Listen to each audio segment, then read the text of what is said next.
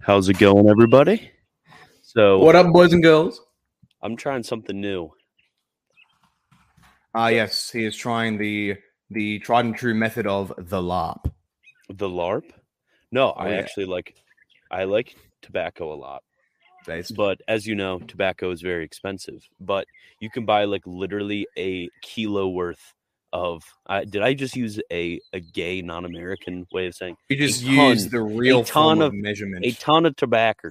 You can buy a ton of tobacco for like $5. But that's actually not what I was about to say was new. So what is new is a new form. Oh, my son's crying in the background. Sorry about that. Based in W. Can't hear it? Really? No. Okay, that's actually good. So what I am trying is what I'm going to do is I'm just going to bring the other Paul on, and he's just going to try to debunk Catholicism to me. Oh, yeah. It's going to be long form, chill, you know. So what is everybody saying in the chat? They're saying a lot of things. There's a lot of Amogus in the chat. Amogus. Other Paul is busy warding off a spider the size of a large toddler. Funnily enough, that's actually not necessarily an exaggeration. You can find huntsman spiders that are like that big. Really? Oh, yeah, you can. There's a famous video of someone up in Queensland, the state just north of me, and they're on like... Sorry? Y'all have states? Yeah, we got states, but they're not like semi-autonomous mini republics like the United States, even though that's less and less the case now. They have some degree of independence, but the federal government can just do whatever the hell they want with law, and the states just have to comply with it for the most part. It's kind of how it is in America. Sorry? It's kind of how it is in America. Kind of, but like officially a constitution doesn't allow for that, even though that is being violated, like, and has been for a long time. But even with that, it's nowhere near as like an advanced cancer like in Australia. Man, that sucks. So how would you like to debunk Catholicism today? Yes, okay. So if I got to get into character here. So I am ready to debunk. My debunking is ready to go. And I don't know how long I'm going to last with this hat because I feel like I have all manners of STDs just wearing it. But here we go. So a first one I want to consider. Let's look at this. Flip to the comments. What's actually? Oh, we got an Aussie or two in there. How absolutely beautiful. What did I say? The 6 states of... Okay, I thought you said the 6 states of sus. I don't know. But top neckbeard. So you're in neckbeard mode. That's right. I'm in neckbeard mode because now I'm in debunking mode. But Can the other ball debunk my parents' divorce proceedings next? Thanks.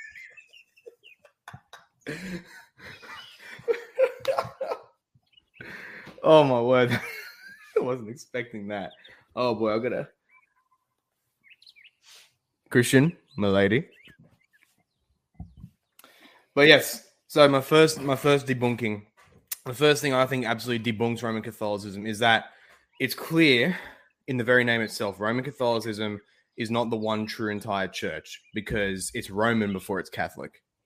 It's Roman. How do you take on that? That's an interesting point. So I would answer that by the idea of representation and a more participative view of representation. For example, Israel was not non-Israel just because they had a center and just because the entire country participated in the temple. Because when you have representatives, the people in general participate in the representative. For example, you can speak of the United States government as Washington, because that's where the head and fount and plenitude of power comes governmentally. So in an analogous manner, when it comes to Roman Catholicism, the head and center is found in Rome, and that's where the entire church participates in. But it doesn't mean that it's not both Roman and Catholic. If you get what I'm saying, I hope that made sense. It does. Just so everyone knows, please don't think that I'm sacrificing my intellectual integrity here. This is tongue in cheek, so I'm not going to be. I'm not going to always be providing the best of the best. I'm providing some. I'm going to be providing some shite takes as well for the good memes, but may So also. do you take the argument that like James White takes that the Pope has taken to himself the names of the Holy Trinity? It depends on what names he's thinking of, because I know there's a lot of papal titles. Vicar of Christ, Holy Father, and then I think he does Alter Christus, and those three means that he's taken to himself the names of the Holy Trinity. Yeah. It's tricky because everyone recognizes there's good Holy Father. I can kind of see the argument in that one. Obviously, they're not trying to say, "Oh, look, I am the Father incarnate," but I can kind of see the logic anyway, because like intention isn't everything. Just because you intend something doesn't mean that doesn't validate your action necessarily. So I can kind of see the argument with Holy Father, where it does seem in some capacity to elevate the man that is the Pope a bit too much higher up than he should be. So, and as Catholic Orthodox Inquirer hat says, yes, I've got the autism hat on. That's I've got that ready. I've got that on. Someone else says, Tim E, the other Paul, conceived without cringe. Pray for us. So my argument would be like, what at least is making sense to me, because I don't think that's exactly the best argument in the world, and I don't think most Protestant apologists would think that it's the best argument in the world. No. But like in a sense, we can agree that we're all vicars of Christ. We have went out as other Christs to the people, representing his banner and his person. Mm-hmm. So I don't really get why that's like Pontifex Maximus. Well, it'd be because when using Vicar of Christ for the Pope himself, it's not doing it in that basic sense that we all have Christ in us and we're representing Christ and all that, but he is quite literally the Vicar of Christ on earth. That's what they say. And I reckon someone may try to argue that that's actually kind of hijacking the role of the Holy Spirit, because the Holy Spirit, the Paraclete, the Helper, that was meant to be the one to come after Christ to continue things on, to represent Christ, so to speak. So someone might try to argue, I don't know if I would, but someone might try to argue that the Pope's kind of like just stealing the Holy Spirit's game.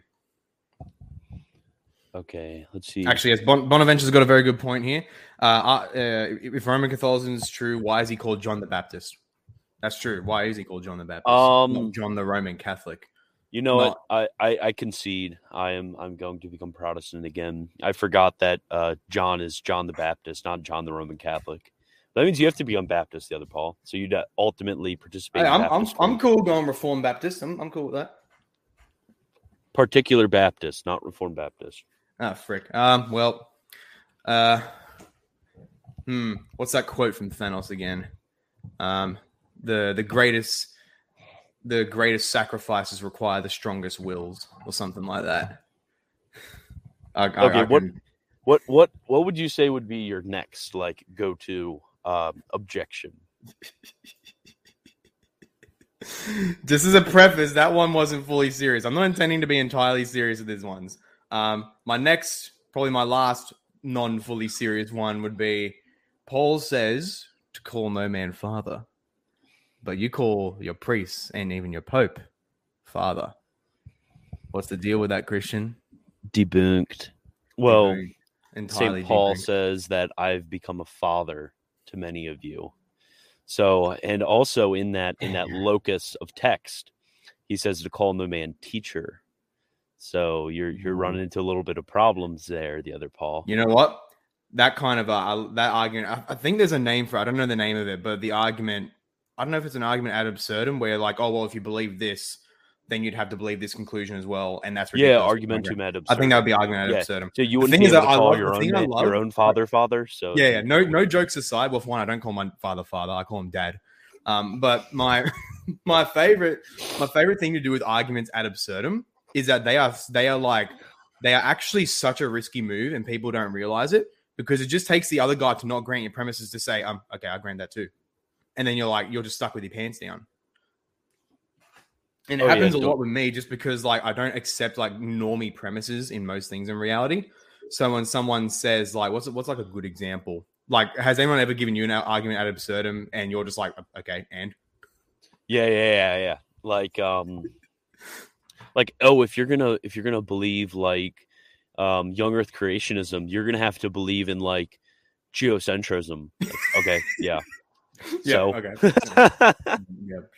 Sure. Why you're not? gonna have to believe in the four elements. Okay, yeah. You have to believe in like the humors. Okay, yeah, sure. I do. Wait. Faith. So, like, if it's the what's that one? The Passion Translation. If it's the Passion Translation, call no man daddy.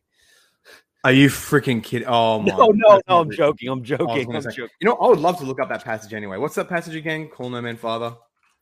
I don't know. I'm just a larper. I don't read the Bible. That's true. You don't read the. You don't. I'm read a Matthew Roman 23:9.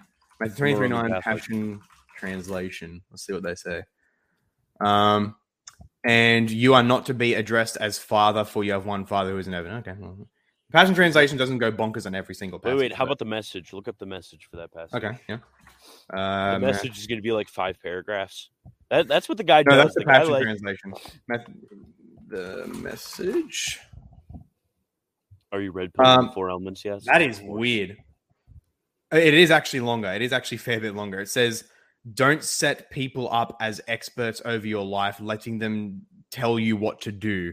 Save that authority for God. Let him tell you what to do.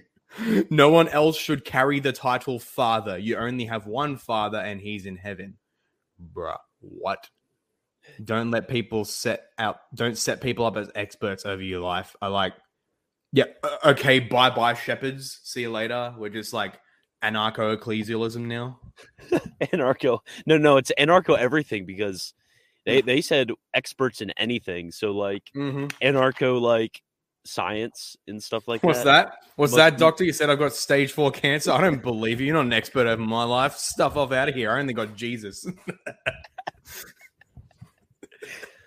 Okay. It's nearly 1 a.m. and I have to wake up at 7. Lame. Boo-hoo. Wait. Comfort uses the call no man father argument. Does Ray Comfort use that argument? I don't know. I can imagine he might though. Because I can imagine someone trying to make it more sophisticated and say, yes, that's true. We do call our dads father and all that stuff, but that's not in the same sense as calling someone else a father. Whereas with a priest, they call him father in a very super spiritual sense that violates. I can imagine them trying to make that argument, but I'd just be like, yeah, no. Wait, Paul, you deny the filioque? Yeah. Just kind of like, not even passionately or like actively. It's just kind of passively. I haven't studied a whole ton on the issue, but I just tip my biblicist hat and it's like, I see nothing of it in scripture. So I just kind of passively say, no, I don't believe it. Yeah, but the temporal missions reflect the eternal missions. And the Son is said to send the Spirit. Sweet. Yes. Does that mean that there is hierarchy within the Trinity? No, there's hierarchy and submission because the temporal Christ submits to the eternal Father. Woo! Let's go. Well, technically, we can speak of authority and submission in a certain sense. Yeah, like I've seen plenty of dogmaticians in the 19th century, Roman Catholic dogmaticians talk about this, so it's completely fine. But I still don't get like the wife submit to husband because son submit to father. I don't get that. Yeah, that's the whole eternal subordination controversy. Are you very familiar with that, or? I had that's like a big evangelical thing. Yeah, I learned the Trinity from a Reformed theology professor who was like really big in this debate. So he just spent like all the time debunking. What's his name? Keith Matheson. Keith Matheson. I don't know if I use him. Yeah, okay. Because I remember I'd studied this topic a fair bit, and I did like for my major essay. Sometimes I don't need a doctor. My Patreon donors will say. That's true. Become a patron of patreon.com. Patreon.com/Militant Thomas. Subscribe to our.com/the-other-Paul. Okay, Strachan finally blocked me. Okay. Okay, send me a link to the stream so I can. Okay, so I guess Bonaventure will moderate us. Okay, that's fine. That's cool. Yeah. But the final comment as well, like on my Trinity course, my last major essay, I did it on the ESS controversy and gender issues, and I came to the conclusion that the ESS guys, like at least with like Wayne Grudem, for example, who would use it as an analogy for gender relations, doesn't work at all. But nonetheless, I do affirm that there is a meaningful sense in which we can say that the Son does submit to the Father, and that contra those who are just totally against that, they're normally like the social Trinitarian or perichoresis types and all that. Who are just like, oh, there's perfect equality between all the persons and all that stuff. And they'll say like, yes, there's a different, there's an order within the in the Trinity. There's the taxis, okay, so the Father's like, in terms of order, he's first, and then the Son, the Spirit, and all that. But that doesn't mean submission. That doesn't mean submission. And I say, well, I don't think so, because how it appears to work, where, and it's true that there is not a human type of submission between Son and Father, because there's one will. That's the key. That's kind of the key thing, that unless you want to argue that there is possible to have three wills in one God, that's a bloody mountain of a task. But no one wants to argue that in the evangelical circles. So that's kind of the defeater, in my opinion, for the analogy. But with that being said, to say the best analogy I thought of with how there's one will yet three persons and all that is basically like your brain and all your body parts. Like it's my arm has a will in one sense. My arm is doing this, my arm is doing that, but that will originates from my brain. But in that sense, we can say that my arm is subordinate to my brain, because the brain is the source of the will that moves my arm. And so in that sense, I believe it is proper to say that the Son does submit to the Father, precisely because the one divine will originates in the Father and then goes to the Son. So that's what I argued in my essay, and I made my qualifications very clear and very strong. And my marker professor still accused me of potential semi-Arianism. What? Yep. So funny. I was just laughing when I read it. I thought I did a good job. But yeah, where was I reading? Oh, subordination text. There you go. Modify it and then put up my essay. Yeah. Okay. I'll find it later. Yeah, there was I'm actually going to change this to, there you go. That doesn't look as autistic. Yeah, I know there's a section in Hall's Dogmatic Theology in the Trinity where he talks about the proper sense in which we can speak of the Son and Spirit being subordinate to the Father. Yep, there is that is such a thing. I had to step in, fellas. If I don't step in, it's going to be like two SE kids in a classroom by themselves. It'll be really terrible. Okay, Bonaventure, you tell Paul to tell me questions, and then I'll tell you to tell Paul my answers. I don't know if this is gonna work. Because I am what is commonly called a man, and I address people directly. So if authority is a property of the divine essence and the Son submits, then he doesn't entirely possess the divine essence. Okay, I think I know what you're talking about. I guess if you're like a hyper devout Aristotelian, then maybe. but like, well, yeah, they're equal in authority, but when it comes to the accommodations and the temporal missions, we can speak of the Son being sent. Yep. You got to be. This is the problem of part of the problem of like technical analytic type of definition, philosophy, and all that stuff. It makes these kinds of things. Yeah. So are we going to talk about whether? So you'll like this one, Paul. Whether the Son proceeds from the necessary or free knowledge of God. There's like, this was like debated hardcore and like among the schoolmen. Is there like, does the Son proceed like formally from the necessary or the free knowledge of God? And they were like fighting to the death over this one. No, it's just... I'm just the Chad biblicist and say he just proceeds from God. Nothing more, nothing less. don't need to clarify it. He has toilet paper on his face. God, they are brutal when it comes to the mask. Okay. Let's get back. Alex, let's get back on to at least go back to like the terrorist mask. Like, if Christian gets 3 gajillion followers, I'll do a face reveal. How about 6 gorillion followers? Okay, once I quit my job that same day, I'll do a stream with Alex. And Alex will have no mask on. And Alex face reveal. Yeah, Alex face reveal. You guys and have to Eric last name reveal. Elect Christian to be Pope, and then I'll do face reveal once Christian becomes the Pope. Let's do it, boys. Let's make it happen. Pope Wagner. No, wouldn't he? Wait, what would your Pius the papal name? I'm 13th. curious. I would Wagner. be What would your Pope papal name? Pius the 13th. Yeah, I already know you're taking Pius. I'd be Pope Peter II and usher in the end of the world. What if I'm Pope Thomas Aquinas? Because you can technically one of choose those- like anything within reason, can't you? Yeah, so I could choose. Yeah, yeah. Pope could choose Thomas Aquinas. I mean, they named themselves after St. Francis Yeah. of Assisi. Yeah. So I don't know why I couldn't What choose to name about- myself with Thomas Aquinas. Interesting. Mm. Oh man, like, but what about like Pope and then like some Aboriginal name or something? What's an Aboriginal name? Pope Balandella. Let's flip and do that. Yeah. Yeah. Pope Robert Bellarmine. That'll be your name. Pope Bellarmine. Yeah. Pope Bellarmine the First. I'll just assert my dominance and just say Pope Facey. I need a few Medici and a stack of cash. We can do it. Popes have like just straight up chosen their birth name. I kept it. My name is Pope Zosimus the Second. Wait, I'm the Calvin, Orthochog Anglicana says maybe I should join the stream to translate Paul's accent. Not the worst idea. I don't think I've chatted with the guy yet, and he's actually local with me.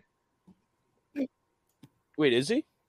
Yeah, he is. There's actually a couple people I know who fans of mine.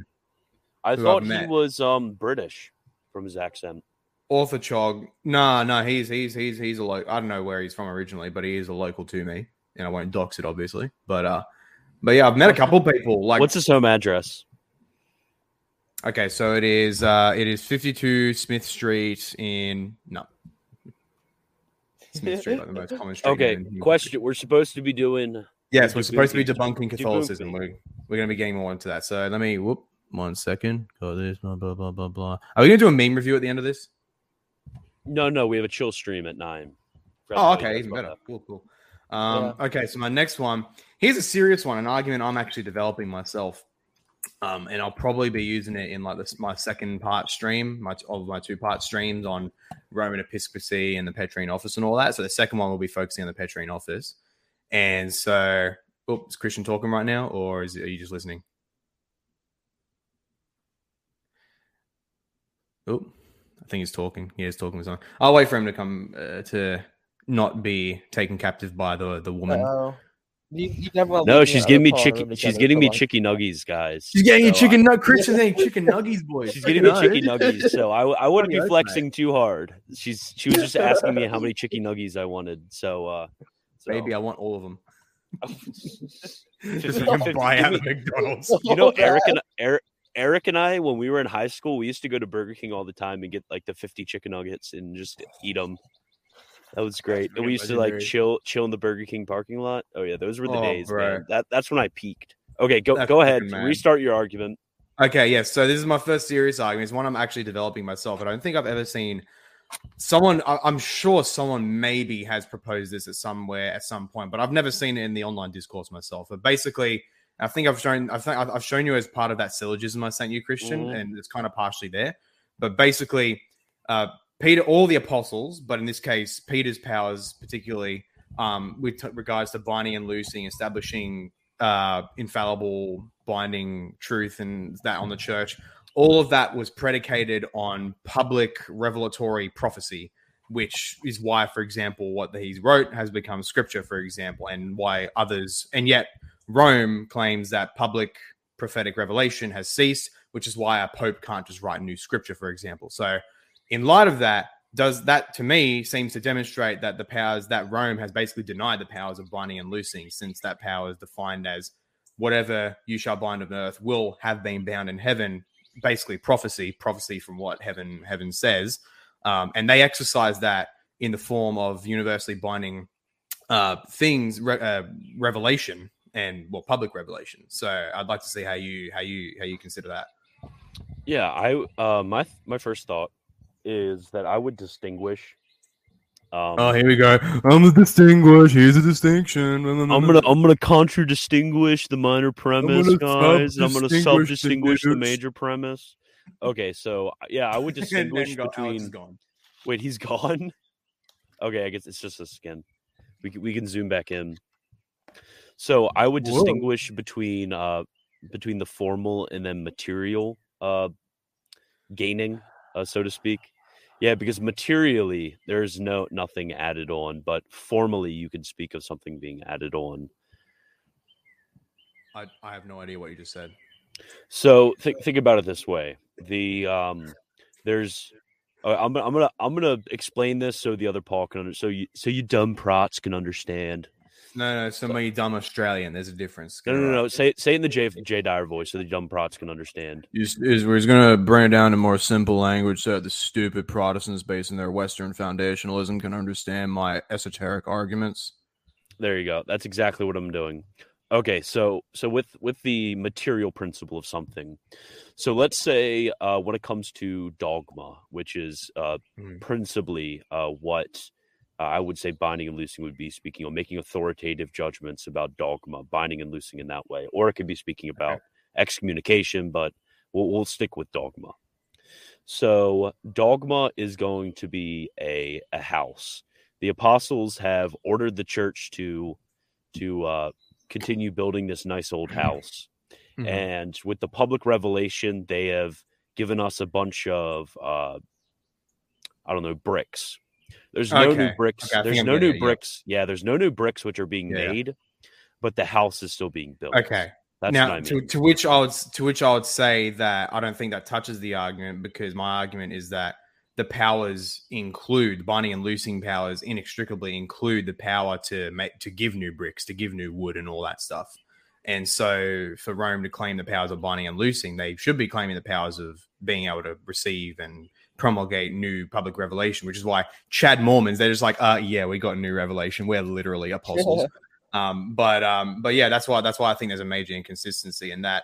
In Rome explicitly denying that there is new public revelation, they have effectively denied the power to bind and loose, because that does include the power to give new bricks.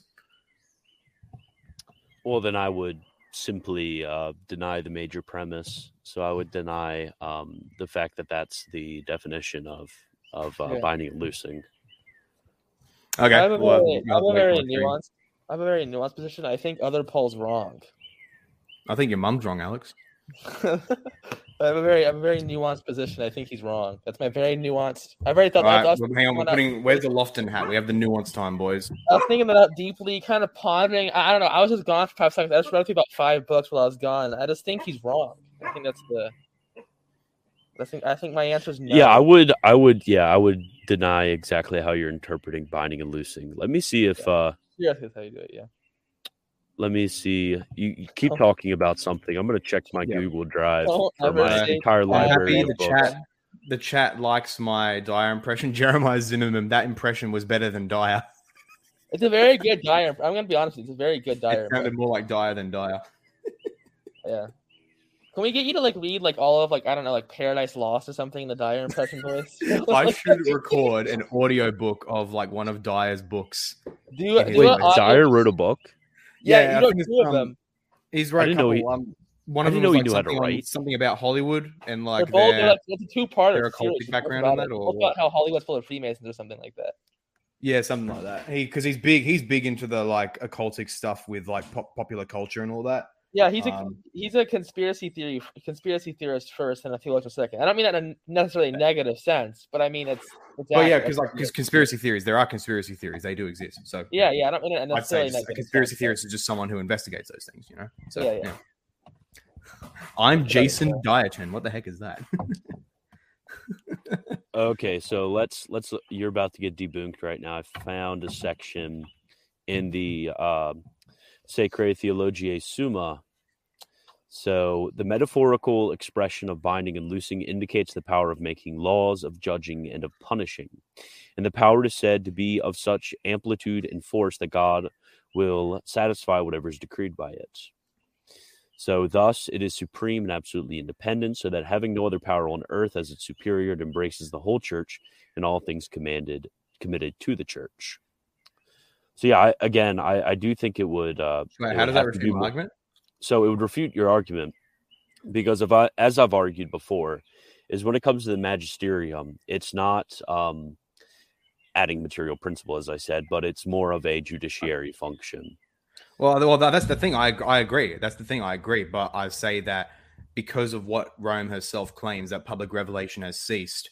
Yeah. They have to remain consistent in my argument with binding and loosing include the power of revelation. But because they don't, then I argue that they have effectively denied for themselves the power of binding and loosing. The only way out of it I know of is to give that kind of a formal material distinction that you give.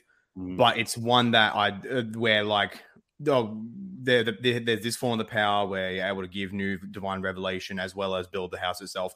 Oh, but now there's a later form of the power where there's no new revelation, and yet you're able to give the same heaven-bound certainty, bindingness, infallibility as the material thing. That's the only way to get it. That's the only way to get out of it, I'd see. But then it would just simply be like, look, there's no such distinction is made anywhere in Scripture, nor I'd argue with like the earliest fathers or actions of the church.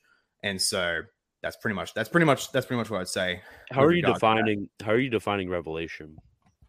So revelation. So pretty much as simple as you're receiving direct knowledge, insight, and all that from God, from heaven itself, and then with the public aspect of revelation, you make that binding. That's pretty much what public revelation is, with the key example of that being Scripture, the apostles, the prophets, all that. They received revelation directly from God himself, and then they preached it or they put it in writing. And by virtue of the fact that it's from God himself, and then of course put into representatives that he himself established, then that is binding across the full spectrum, the full movement. Yeah, I guess by that definition of revelation, then yeah. So that's kind of going to have to be the battleground. What binding and loosing means. That's kind of like your one out. Yeah, because since I view because most people view the magisterium, at least I've seen popularly, just like you have this. Basically, you have the body of the apostles who are receiving new doctrine, and like basically that's how popularly people would view it. Yep. But I think we have to be more careful to emphasize the fact that it's a judicial body who is making judgments. Like, for example, in the Old Testament, with the judicial body of the priests, they wouldn't necessarily be revealing new revelation in the sense of public revelation, but they would be inspired and led by the Holy Spirit to make correct judgments. And I would say the same thing about the magisterium. Depends what you're thinking of. If you're talking about like the priests and the judges in civil disputes and all that, is that what you're thinking of? Or yeah, I would be talking about like I think it's in Deuteronomy, maybe Leviticus, where I think it's in Leviticus, yeah, where if you have a dispute about the law, go to the priest, and basically listen to him. I deny myself that there would be. Sorry. I'm pretty sure that's in Deuteronomy, not Leviticus. That's all. No. There is I mean, there are Levitical passages on this stuff, on dealing with disputes and the judges of the law, of the priests and the judges and all that stuff. But I would deny the premise that they were guaranteed to be infallible in their judgments. It simply just established the norm for how to go about this. I would agree that they would, because the synagogue was not given the same promise as the church. Right. So which is going to be the big dispute, because basically the whole Protestant response and the response I've seen in most Reformed when it comes to the papist argument, like, okay, the church is indefectible, what's his name, I'm being debunked. John Fisher in his response against William Tyndale. I think Suarez in his response against James I, where he basically says, like, look, if the church is indefectible, if it's lost an article of the faith or added on an article of the faith, then there would be a defect in doctrine. And then the normal Protestant response is, hey, look at what happened in the synagogue. But the counter is, I don't think the same promises were given to the synagogue and the church. Okay. To clarify, it's in someone says Deuteronomy 18. It's Exodus 18 and Deuteronomy 21, 25. That's where it's from. Caden, Alex is becoming the new militant Jamie. So, Hey, Orthachog says, "Can you bring Shia Alex back on? He's more interesting." I can get you like halfway there. This is like I would definitely say I'm closer to Reformed thought than It's Lutheran like halfway there. Just Really? 1,000%. Bismillah. This is the police photo of the last known location of a terrorist.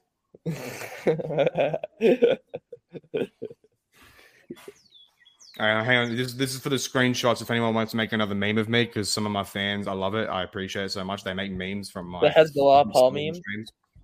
The Hezbollah. I'll also do this one as well.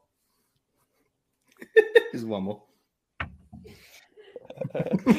That Hezbollah one was freaking hilarious. Yeah, Hezbollah was awesome. The Paul That was joined amazing. has Wagner seen the Paul joined Hezbollah meme? Yes, I have. But you know what's great? Chick-fil-A sauce in a box. Do you have Chick-fil-A in Australia? No, we don't. I hope we do one day. I hope we do. You We have ever had something even Chick-fil-A better, though. before? We have two places. We have two places called El Jana and Hawa. And these are charcoal chicken Arab joints. And they're charcoal chicken, chips, and garlic dip. Immaculate to die for. To Yeah, die but for You might get, to die for. You might get blown up at the. I would die for the cause of Allah to protect Hawa and El Jana. Okay. So do you have any more arguments, or is that your only arguments against? So Those are the I ones also kind thought this was an interesting one. actually a really The other good Paul one. might be the first Christian in history to deny the filioque and baptismal regeneration. maybe. I have a really good one. So here we go, Christian. This is the one I took this from a very smart scholar named Jay Dyer. It's a very good argument, in my opinion. So the argument follows: so if the Roman Catholic Church is true, then why does the Vatican Bank do usury?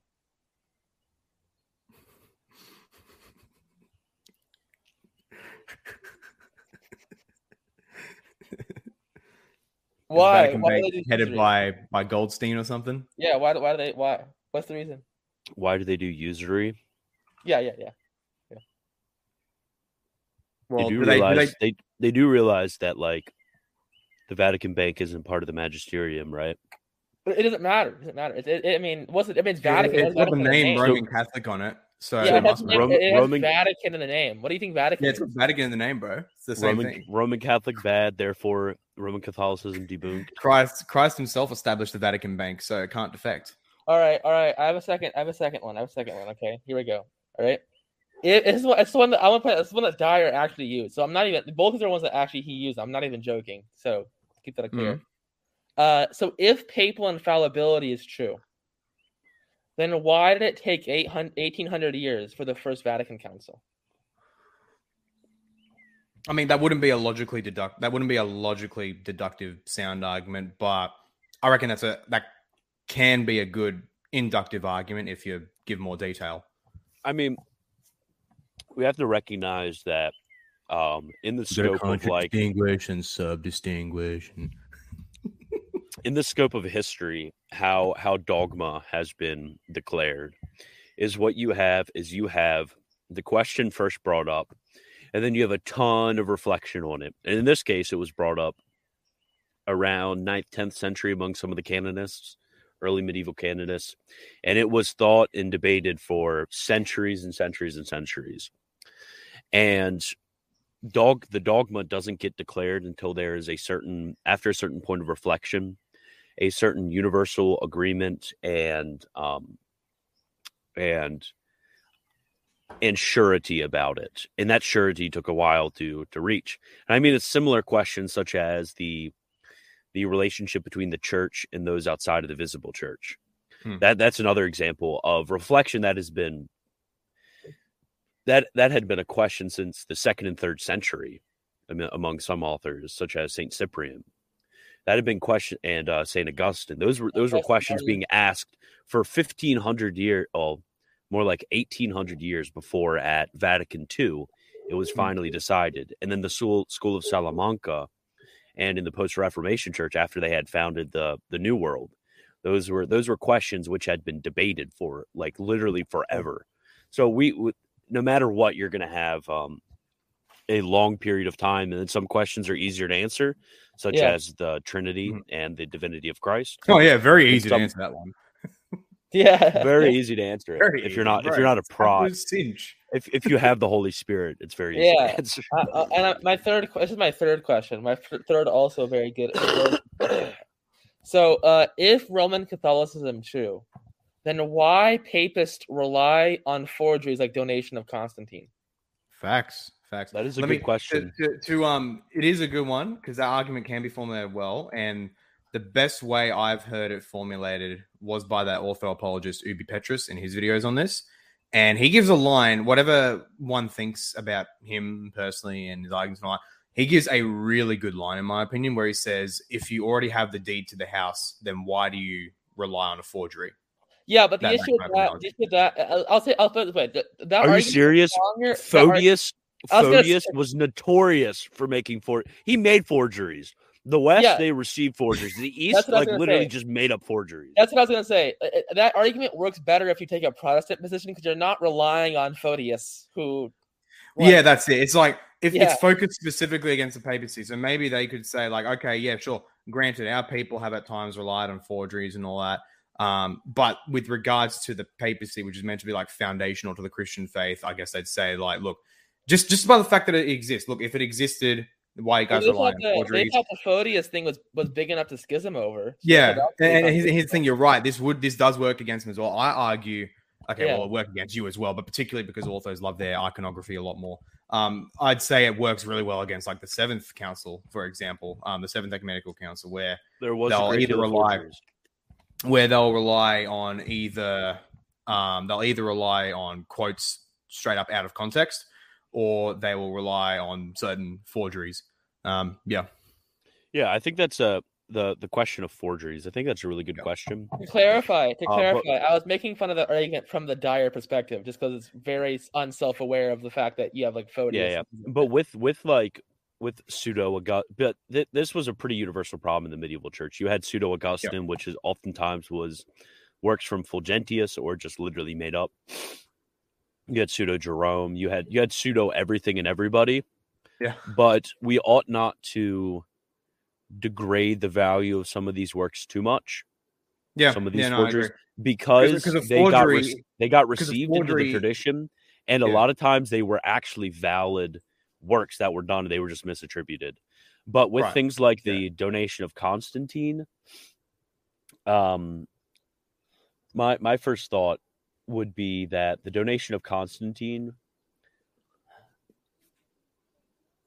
It actually isn't a forgery because I said so. It isn't a Dead forgery air. because I said so. Yeah, Yeah, dead air. You Yeah, I haven't know, really thought about the you know, donation of Constantine much, as but a side I had note, a this thought. is- I'm trying to figure out how to formulate it. It's just an interesting note on the donation of Constantine with a bit of dead air. Good old Mark of Ephesus town, our favorite Mark of Ephesus. He accepted the donation as valid. He thought it was a valid. He didn't think it was a forgery at all.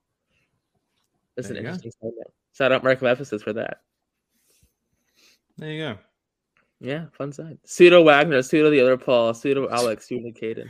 That's gonna be good. Like it's gonna be flattery once we find that people are making forgeries in our name. That's gonna be pretty. Yeah. Oh yeah, I have. What up, holy Brad- smokes? What's up, holy smokes? I have a pipe with me right now.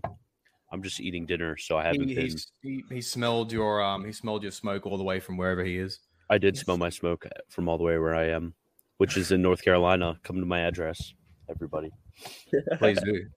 So If I'm ever in North Carolina, I'm going to send a dust bomb to Christian's house. Please Get do. over- I get over will. here. I will take over a passenger jet and fly to your house. you Like said you were 2.5 half. You into said you your were house. half. You said you were half Middle Eastern, right? Yep, Near that's right. him. Mm. Him. I was like, I'm not. Look at me, bro. Do I look Yeah, half Middle former Muslim, half Middle Eastern. This is good. Kind of getting shady, guys. Eastern? I'm gonna play my ringtone for you guys. He's not. Paul's not full Middle Eastern. He has a Nokia. That's like the peak Middle Eastern. They all have Nokia still. Like he's like over 40. in Middle Yeah, Eastern. this is my ringtone. Arabic Nokia.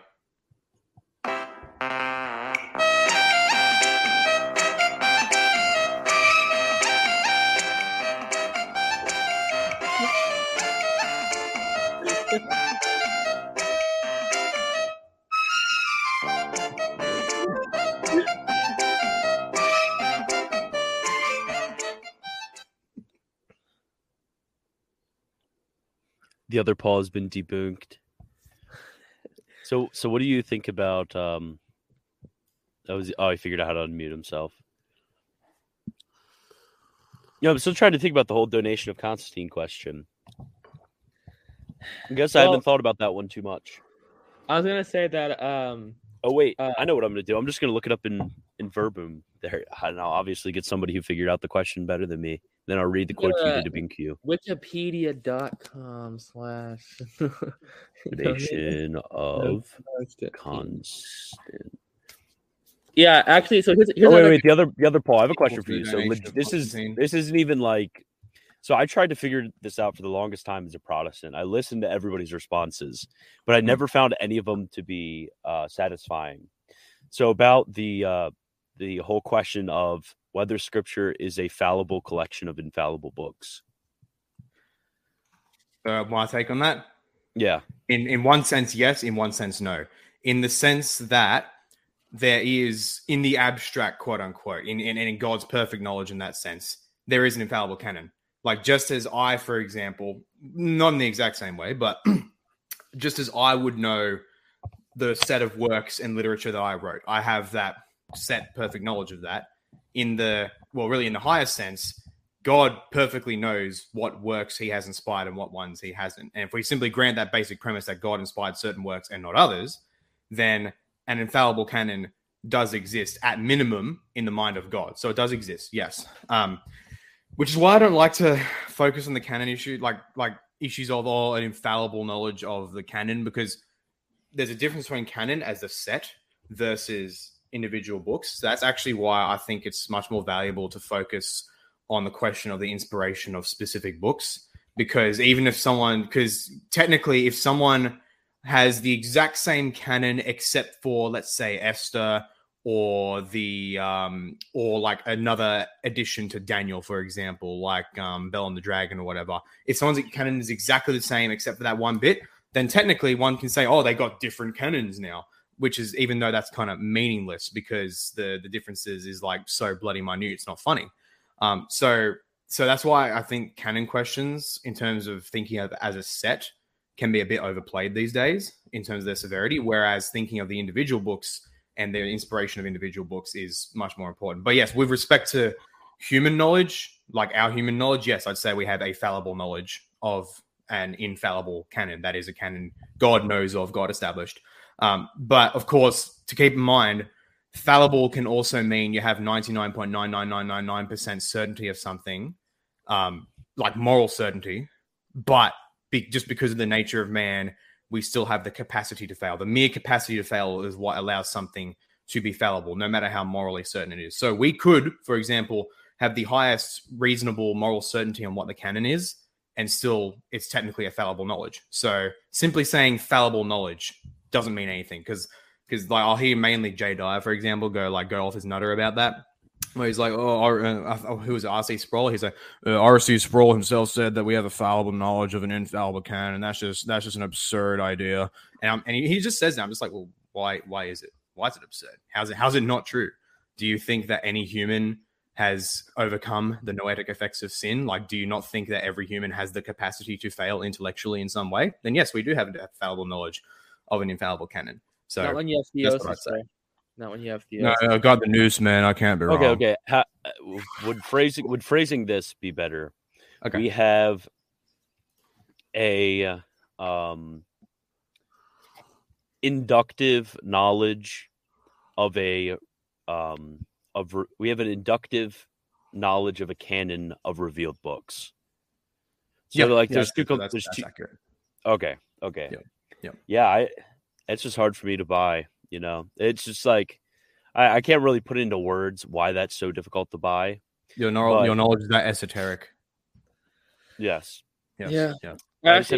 So actually, I was looking at this up while you were saying that. Yeah. And this is since about the time of 1400. There's been a knowledge that the donation of Constantine was a forgery. Yeah. So this precedes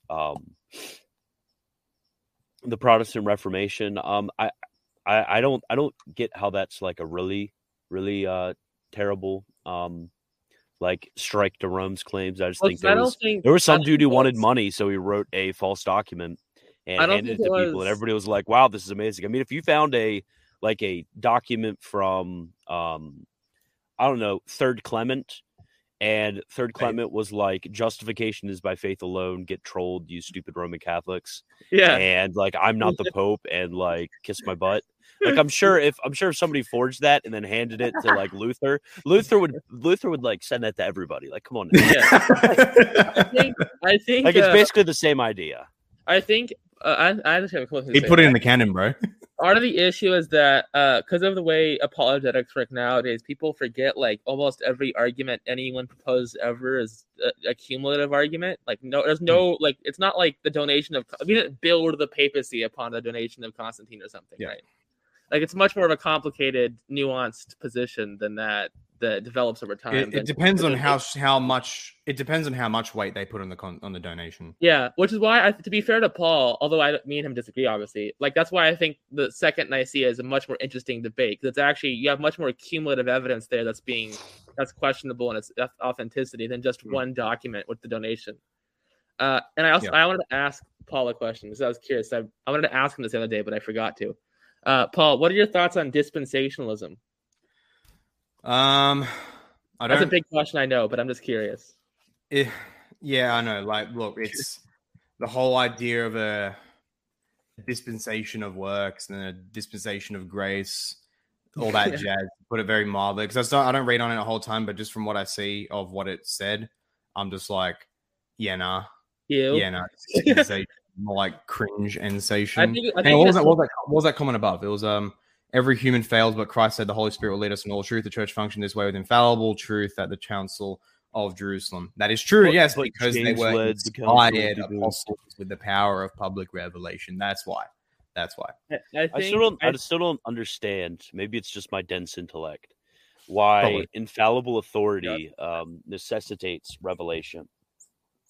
What do you mean by that? In the proper sense. Oh, in terms of it's not that in the abstract it does. It's just that with what I believe with the categories that are established, the claims made by Scripture on the nature of infallibility, that I believe it's predicated on exclusively predicated on the power of revelation and prophecy. Yeah, so not that in a mere abstract logical sense. No, I'm not saying that. Okay, I'm understanding your objection a little bit more. I'm trying to get it through my mind, so I will. There's many things that's logically perfectly acceptable, but it's just, look, if the evidence doesn't support it, the evidence doesn't support it. Like, for example, the only real presence theory that I don't have any problem with, any objection with, is shock and horror, the reformed spiritual presence of Christ in the Eucharist. I don't have any metaphysical objection to it at all. But there's I'm no metaphysical issues with transubstantiation. I'm still nonetheless a Zwinglian, just because I don't think even the spiritual presence view is warranted. What are your my other question I had to ask I had to ask Paul another question about a word that ends in ism. By the way, the answer to this Holy Smokes question is no. You should do a stream on that sometime, Christian. People ask us all the time.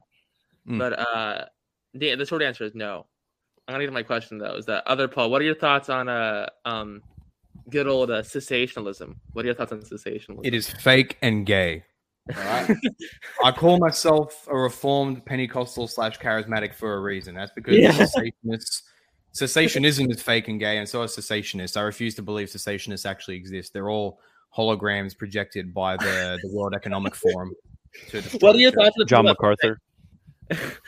Yeah, he's fake. He's a. What are your thoughts on people that think that Calvin was a cessationalist? I've seen some people posit that before. They think Calvin. Yes, I think he is, and I believe it was in response to the claims of miracles by the Roman Catholics. So that's kind of funny. I think it was against the spiritualists, actually.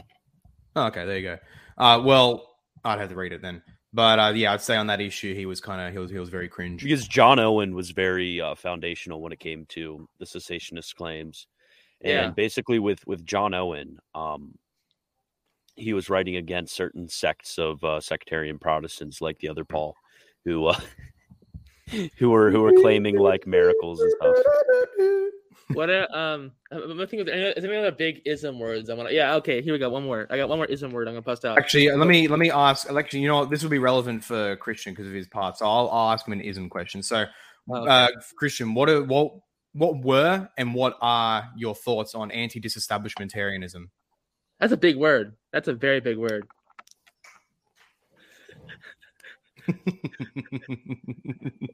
Just processing like the Are you talking? the Are you AOL, talking? the AOL dial-up Are you internet talking thing. about like the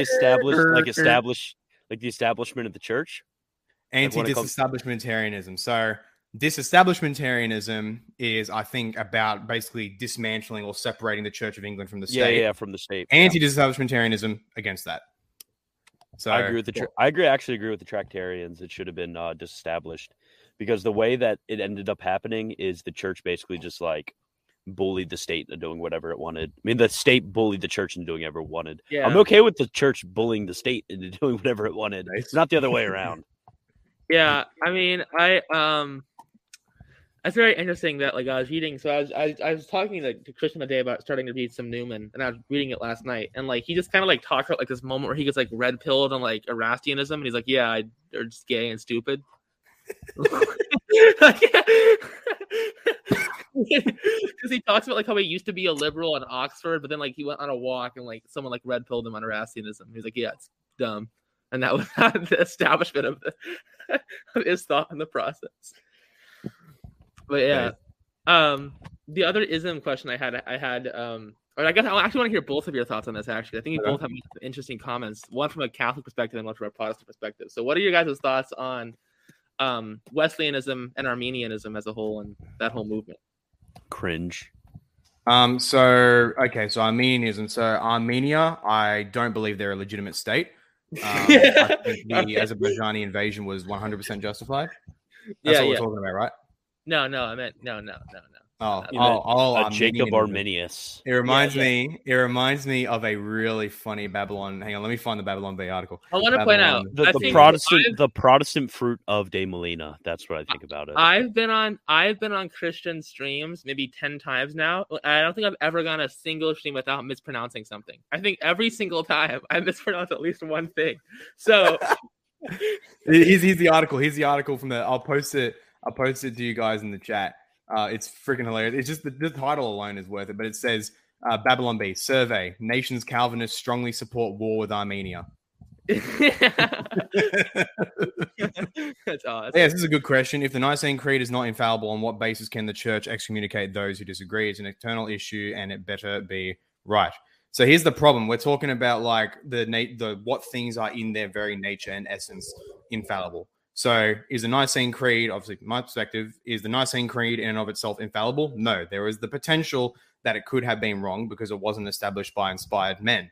That's not the same thing, however, as saying that the truths within it are infallible or at bare minimum based upon something that is infallible.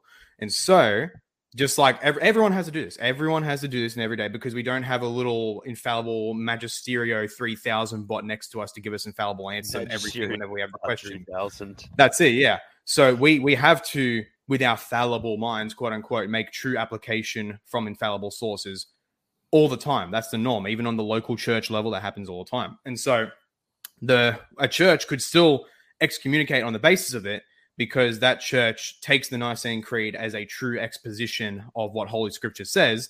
And then so on the basis of that, if someone says, oh, no, I deny homoousios, or I deny that Jesus is true God from true God, then they excommunicate that on that basis, not strictly speaking on the basis of the Nicene Creed, but because the Nicene Creed itself, the church believes, the local church, any given church believes that it is actually an authentic expression of what the Scriptures say. And so it does have a derivative authority in a certain sense, just by nature of what it says, not by the nature of the body that composed it. So that would be the difference between us. I think that degrades a bit the authority of Scripture, though, because I mean, theoretically and formally, you can say all you want that you hold to the infallible authority and the sole that Scripture is the sole judge of doctrine. But if you have no instrument for applying that and having it practically be infallible, then I mean it's kind of Practically Kinda infallible? Wait. Are you saying the church is now infallible in their disciplinary judgments now? No, not in their disciplinary judgments. I'm talking merely judicially, such as in the Nicene Creed. Mhm. That would be a doctrinal judgment.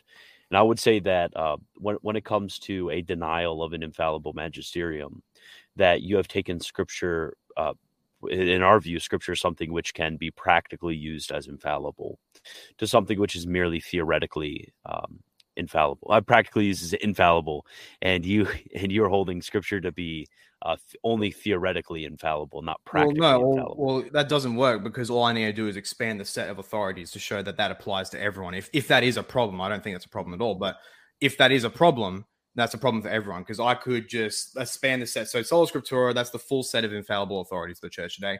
Let's expand that, the full set of infallible authorities for the Catholic Church today. Magisterium, tradition, Scripture, all together, mushed together. They're the soul. In different senses. Well, allegedly the consensus, but they're all together the infallible authority of the church. And now, okay, they've got theoretical infallibility. Does your local priest have the infallible interpretive ability of any of those authorities? No, Sometimes. he doesn't. No, he doesn't. Sometimes. All I wanted to say was that I think what he participates in his. We're always just by the mere fact that our faiths are established on certain infallible documents or things that communicate things to us. We all have a theoretical infallibility, but to an extent, not a full practical infallibility. The only way you could fully affirm practical infallibility would be to say that there's infallibility everywhere along the entire chain. If that makes sense. Why would I need to have a plenary practical infallibility and not say that there is some sort of instrument which is in certain respects the magisterium, because the priest does participate in his bishop's magisterium, but it's not an infallible magisterium. It's merely something which is authoritative. Yes. So I don't get. And then this also gets back to Scripture being an authority, because I don't get how a text itself can be an authority. That would be like saying, okay, the Constitution is an authority.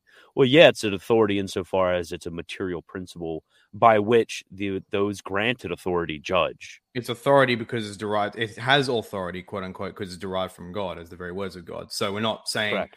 The mere text itself, this literal piece of paper right here, has authority in it. I understand that. It's derived from God. Yeah. Yeah, but again, that's going to be on the mere level of theory and not on the level of application and practice. Because how can you you use Scripture as an infallible? So what? To which I'd say, so what? Because you could only theoretically, because remember what I mentioned before. This is why I brought this up. Why simply saying something's not infallible is not the same thing as saying it's not reliable or you can't have moral certainty. There is a world of difference between that. We can say, so let's say in this example, so we have the infallible thing in theory, the Scriptures, but then the application, quote unquote, is fallible. So let's say the Nicene Creed. That's what we'd be talking about here. We can say, because and here's the thing, even if your objection is true, that wouldn't change anything if the facts do bear out that only the apostles and those who inspired Scripture were infallible and no one else afterwards. That would be an objection we'd both to deal with if history actually bore it out, which is what I'd focus on. But nonetheless, let's say that we can still say, okay, the Nicene Creed, it's technically fallible because it's written by fallible men, not inspired by God, and yet, given the same tool set that we all have to work with, my brain and all that stuff, and theological method, historical method, all that jazz, given all that, which we all use, we all have to rely on 100%. Yeah. Given that, we can say we have a moral certainty, a near absolute, technically not infallible, but a moral certainty that the Nicene Creed accurately reflects what the Scriptures say.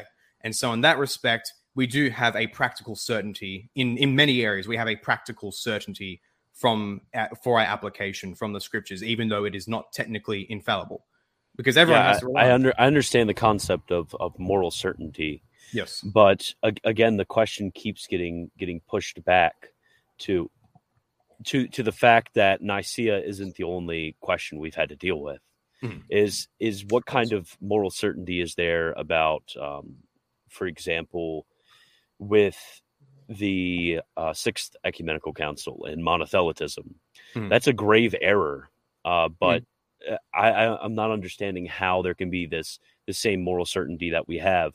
And also, your position seems to be a bit anachronistic in a sense, because really, before, I don't know, 300 years ago, that probably even less than that, 150 years ago, there's no way in which it would function like this. Basically, you go to church and listen to your priest.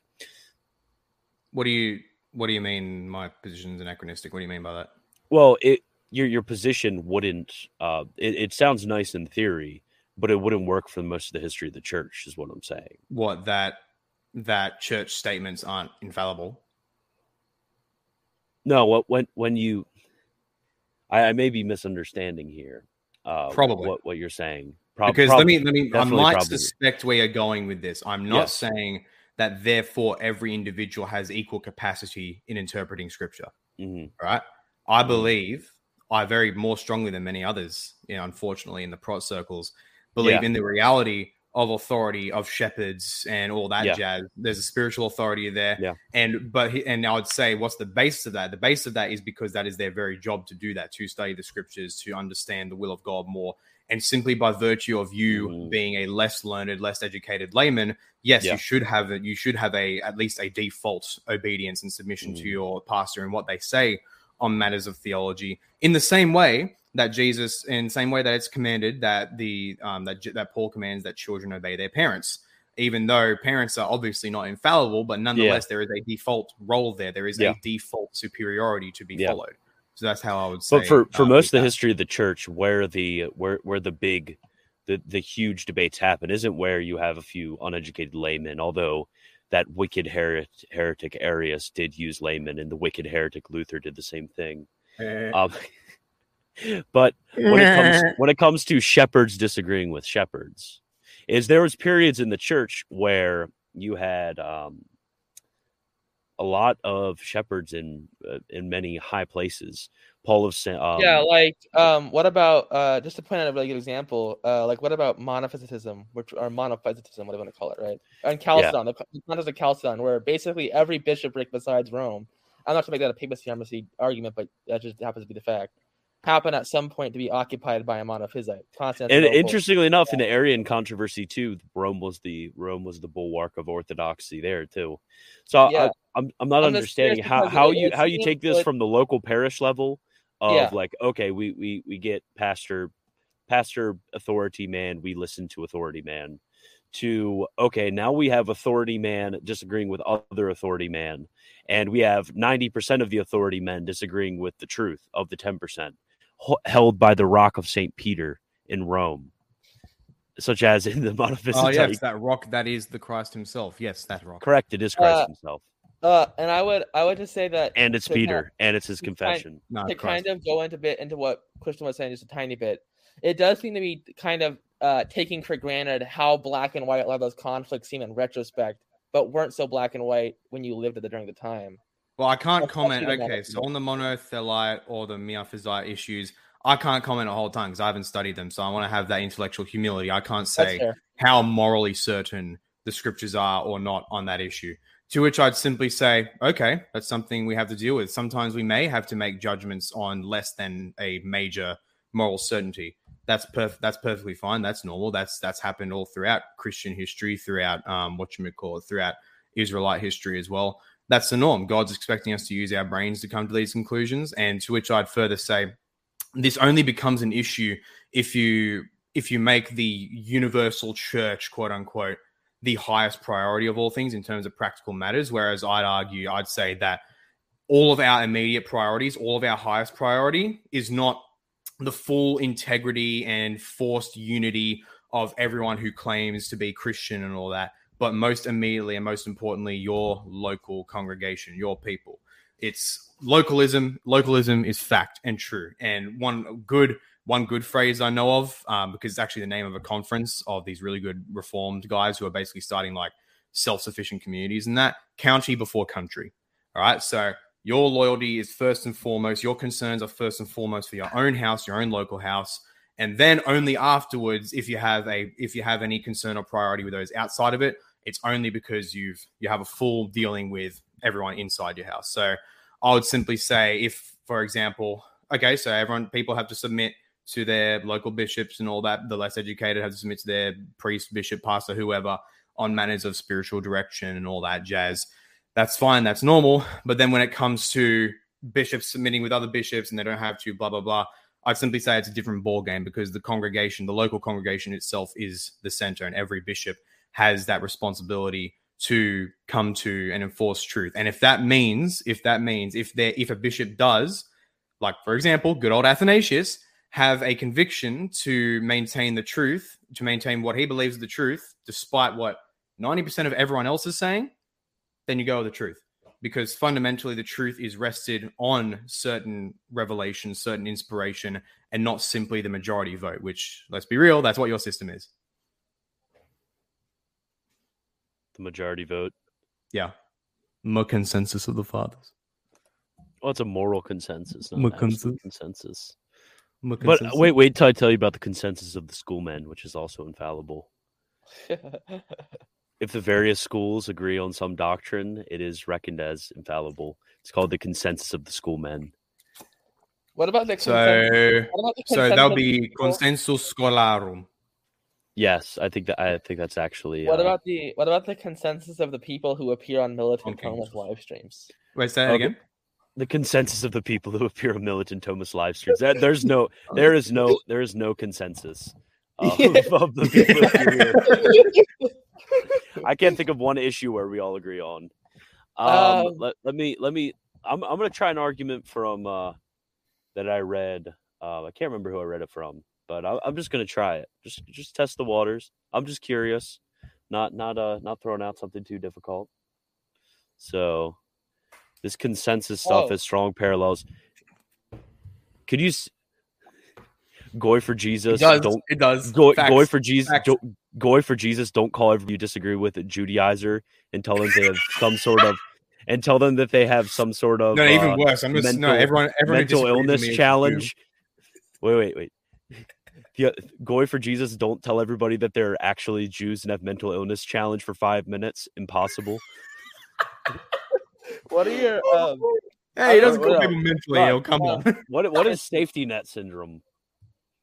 Paul cannot consistently condemn the consensus view of doctrine, since he needs that to establish the theopneustos nature of any book. No, I need reliable historical evidence that can come through consensus, but not necessarily. Sounds like you're not a precept, dude. Listen, I got the news. So I presuppose your mom.